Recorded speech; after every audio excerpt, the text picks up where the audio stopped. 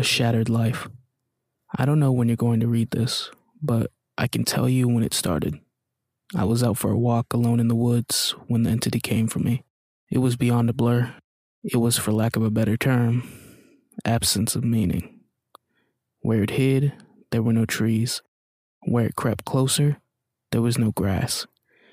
Through the arc it leapt at me, there was no breeze of motion. There was no air at all. As it struck, I felt a distinct sensation of claws puncturing me somewhere unseen, somewhere I'd never felt before. My hands and my arms and legs and torso seemed fine, and I wasn't bleeding, but I know I'd been injured somehow. As I fearfully ran back home, I could tell that I was less.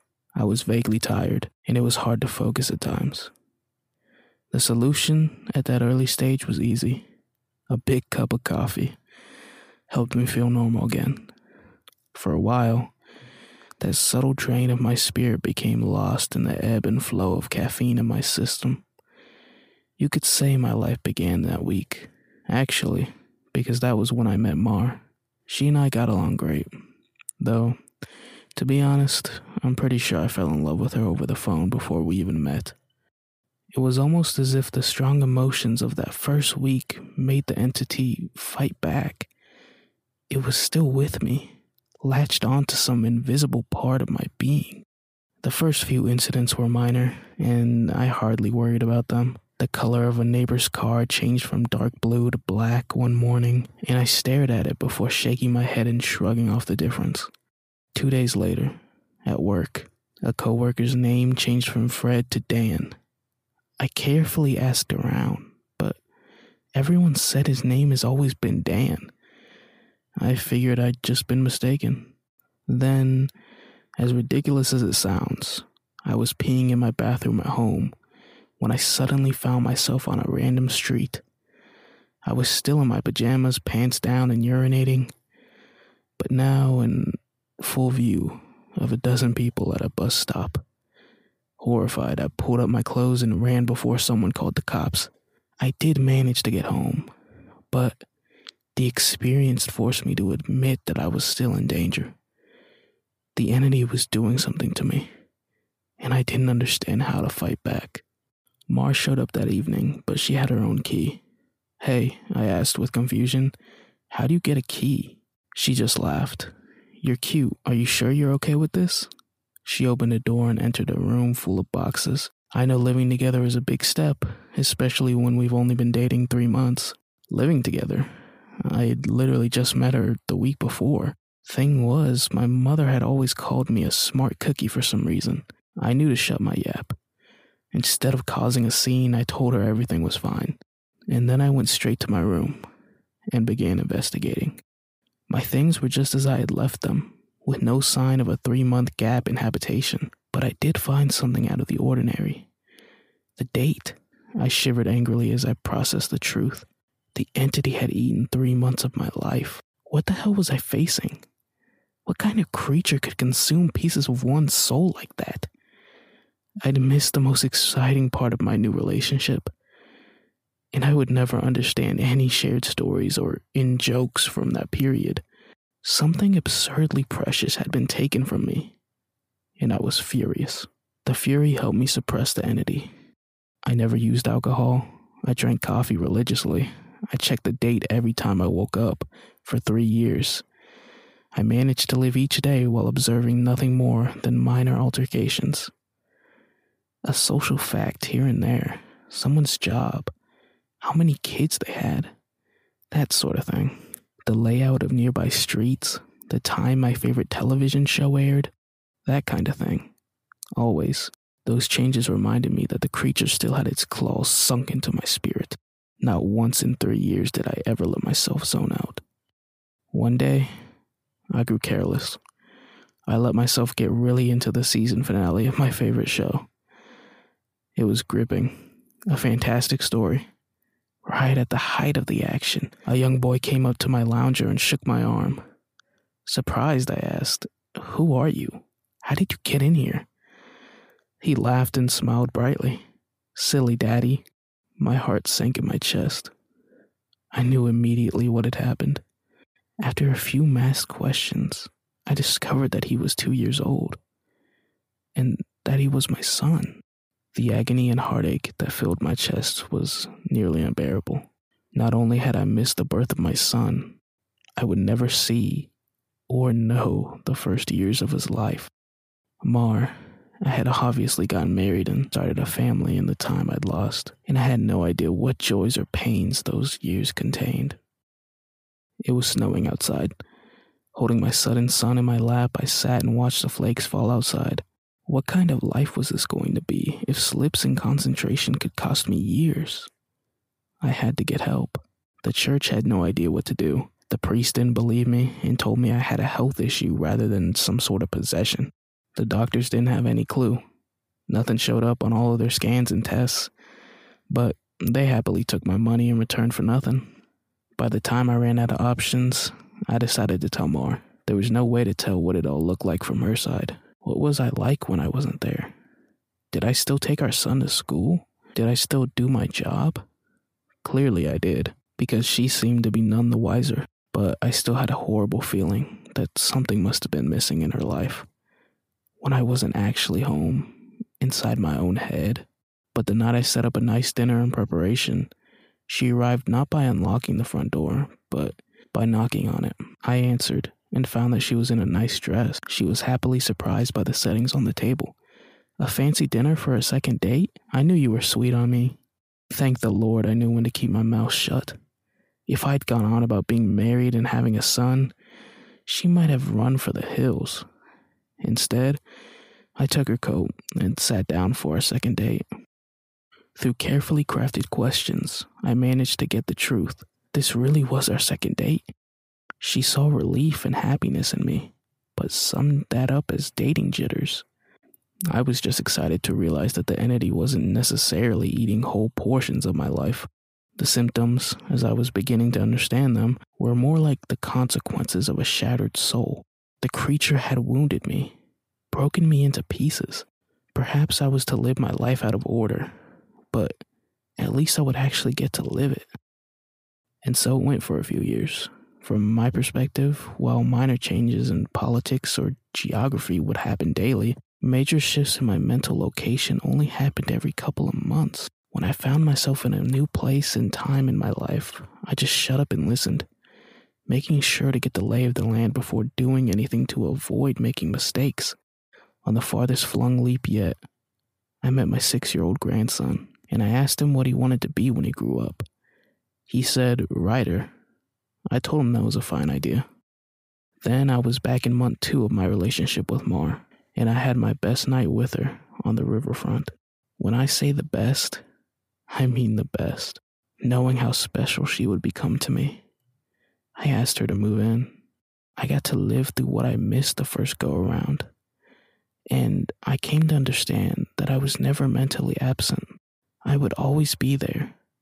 Eventually, when we were moving her boxes in, she stopped for a moment and said she marveled at my great love, as if I'd known her for a lifetime, and never once doubted she was the one.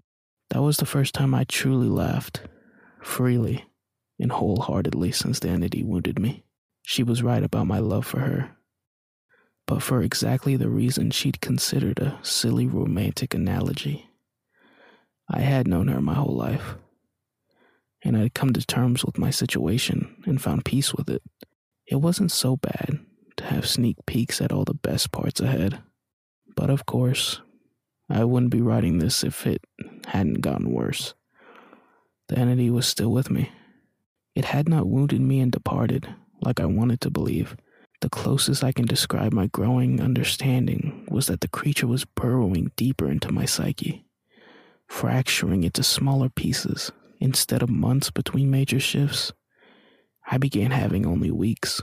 Once I noticed that trend, I feared my ultimate fate would be to jump between times in my life, heartbeat by heartbeat, forever confused, forever lost. Only an instant in each time meant I would never be able to speak with anyone else, never being able to hold a conversation, never express or receive love. As the true depth of that fear came upon me, I sat in an older version of me and watched the snow falling outside. That was the one constant in my life. The weather didn't care who I was or what pains I had to face. Nature was always there. The falling snow was always like a little hook that kept me in my place. The pure emotional peace it brought was like a bandage on my mental wounds. And I'd never yet shifted while watching the pattern of falling white and thinking the times I'd gone sledding or built a snow fort as a child. A teenager touched my arm. "Grandpa?" "Eh?" He'd startled me out of my thoughts, so I was less careful than usual. "Who are you?" He half grinned, as if not sure I was joking. Handing me a stack of papers, he said, "It's my first attempt at a novel. Would you read it and tell me what you think?" Of course. Pursuing that dream of being a writer, I see. He burned a bright red. Trying to, anyway. "All right, run off. I'll read this right now." The words were blurry and annoyed. I looked for glasses I probably had for reading.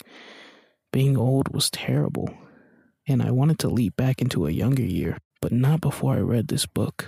I found my glasses in a sweater pocket and began leafing through. Mar puttered in and out of the living room, still beautiful, but I had to focus. It seemed that we had relatives over. Was it Christmas? A pair of adults and a couple kids I didn't recognize chomped through the hallway, and I saw my son, now adult, walk by with his wife on the way out the door. As a group, the extended family began sledding outside. Finally, I finished reading the story, and I called out for my grandson. He rushed down the stairs and into the living room. "How was it?" "Well, it's terrible," I told him truthfully, "but it's terrible for all the right reasons. You're still a young man, so your characters behave like young people. But the structure of the story itself is very solid." I paused. I didn't expect it to turn out to be a horror story. He nodded. "It's a reflection of the times. Expectations for the future are dismal, not hopeful like they used to be." "You're far too young to be aware like that," I told him. An idea occurred to me. "If you're into horror, do you know anything about strange creatures?" "Sure, I read everything I can. I love it." I carefully scanned the entrances to the living room. Everyone was busy outside. For the first time, I opened up to someone in my life about what I was experiencing. In hushed tones, I told him about my fragmented consciousness. For a teenager, he took it well. "You're serious?" "Yes." He donned the determined look of a grown man accepting a quest. "I'll look into it, see what I can find out. You should start writing everything down you experience. Build some data. Maybe we can map your psychic wound." "Wow, sounds like a plan." I was surprised. That made sense, and I hadn't expected him to have a serious response. "But how will I get all the notes in one place?" "Let's come up with somewhere you can leave them," he said, frowning with the thought. "Then I'll get them, and we can trace the path you're taking through your own life, see if there's a pattern." For the first time since the situation had gotten worse, I felt hope again. "How about under the stairs? Nobody ever goes under there." "Sure." He turned and left the living room. I peered after him. I heard him banging around near the stairs. Finally, he returned with a box, laid it on the carpet, and opened it to reveal a bursting stack of papers. He exclaimed, "Holy crap!" But of course, being a teenager, he didn't really say crap. Taken aback, I blinked rapidly, forgiving his cussing because of the shock.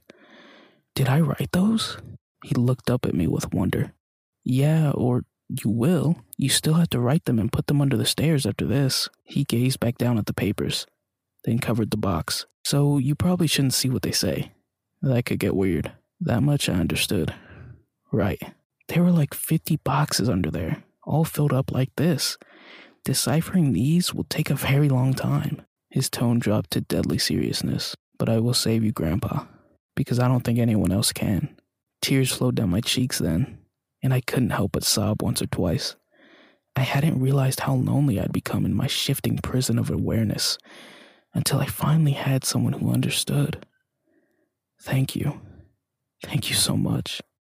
And then I was a young man again, and at work on a random Tuesday. Once the sadness and relief faded, anger and determination replaced them. After I finished my work, I grabbed some paper and began writing. While the weeks shifted around me, while those weeks became days, And then hours, I wrote every single spare moment about when and where I thought I was. I put them under the stairs out of order. My first box was actually the 30th, and my last box was the first. Once I had over 50 boxes written from my perspective, and once my shifting became a matter of minutes, I knew it was up to my grandson to take it from there. I put my head down and stopped looking. I couldn't stand the river of changing awareness any longer. Names and places and dates and jobs and colors and people were all wrong and different. I'd never been older. I sat watching the snow fall. A man of at least 30 that I vaguely recognized entered the room. I was so frail that moving was painful. Are you him? Are you my grandson? Yes. He took me to a room with strange equipment and sat me in a rubber chair facing a large mirror twice the height of a man. The pattern finally revealed itself. How long have you worked on this? I asked him. Tell me you didn't miss your life like I'm missing mine. His expression was both stone cold and furiously resolute. It'll be worth it. He brought 2 thin metal rods close to my arm and then nodded at the mirror. Look, this shock is carefully calibrated. The electric zap from his device was startling, but not painful. In the mirror, I saw a rapid arcing light silhouette appear above my head and shoulder. The electricity moved through the creature like a wave, briefly revealing the terrible nature of what was happening to me. A bulging leech-like mouth was wrapped around the back of my head, coming down to my eyebrows and touching each ear, and its slug-like body ran over my shoulder and into my very soul. It was a parasite, and it was feeding on my mind. My now-adult grandson held my hand, and as I took in the horror, after a moment, he asked, "Removing it is going to hurt very badly. Are you up for this?" Fearful, I asked, "Is Mar here?" His face softened. No, not for a few years now. I could tell from his reaction what had happened, but I didn't want it to be true. How? We have this conversation a lot, he responded. Are you sure you want to know? It never makes you feel better. Tears brimmed my eyes. Then I don't care if it hurts, or if I die. I don't want to stay in a time where she's not alive. He made a sympathetic noise of understanding, and then returned to his machines to hook several wires of diodes and other bits of technology to my limbs and forehead. While he did so, he talked. I worked for 2 decades to figure this out, and I've had a ton of help from other researchers of the occult. This parasite doesn't technically exist on our plane. When details like names and colors of objects changed, you weren't going crazy. The web of your existence was merely losing strands as the creature ate its way through you. I didn't fully understand. I looked up in confusion as he placed a circlet of electronics like a crown on my head. After a deep breath, he began moving again. He placed his fingers on a few switches. Ready? This is carefully tuned to make your nervous system extremely unappetizing to the parasite, but it's basically electroshock therapy. I could still see Mars smile, even though she was dead. I'd just been with her, moments ago. Do it. The click of a switch echoed in my ears, and I almost laughed at how mild the electricity was. It didn't feel like anything, at least at first. Then I saw the mirror shaking, and my body within that image convulsing. Oh no, it did hurt. Nothing had ever been more painful. It was just so excruciating that my mind hadn't been able to immediately process it. As my vision shook and fire burned every nerve in my body, I could see the reflected, trembling, light silhouette of a parasite on my head, as it writhed in agony equal to mine. 6 clawed lizard-like limbs under its leech-like body, and it cut into me as an attempt to stay latched on. The electricity made my memories flare. Mars' smile was foremost, lit brightly in the front warm fire as the snow fell past the window behind her. The edges of that memory began lighting up, and I realized that my life was one continuous stretch of experience. It was only the awareness of it that had been fragmented by that feasting evil on my back. I never managed to be there for the birth of my son. I jumped around it a dozen times, but never actually lived it. For the first time, I got to hold Mars' hand and be there for her. No, That moment had shifted seamlessly into holding her hand as she lay in the hospital bed for a very different reason.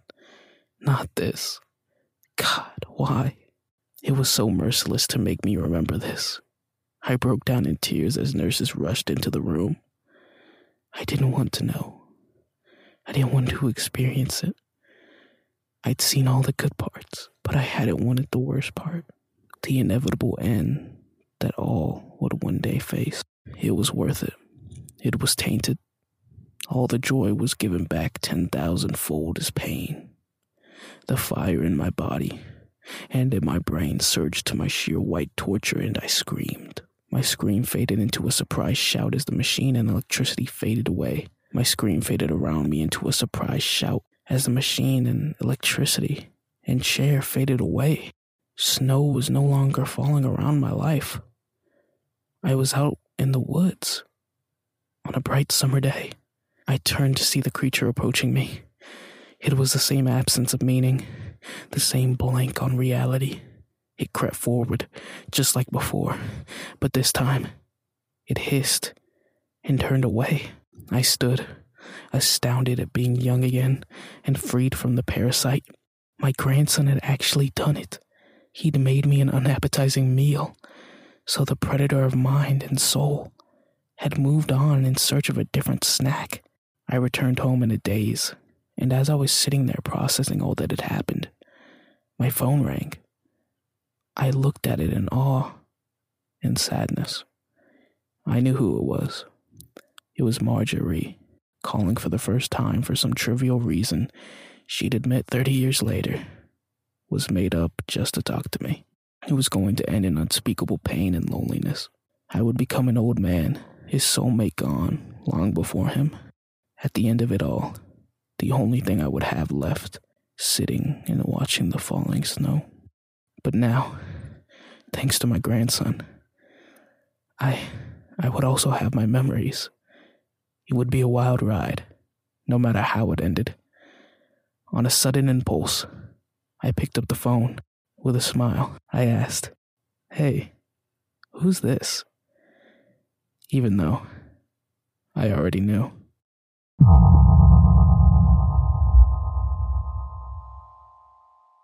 Thank you so much for listening, and now we're going to take a break to thank our sponsor.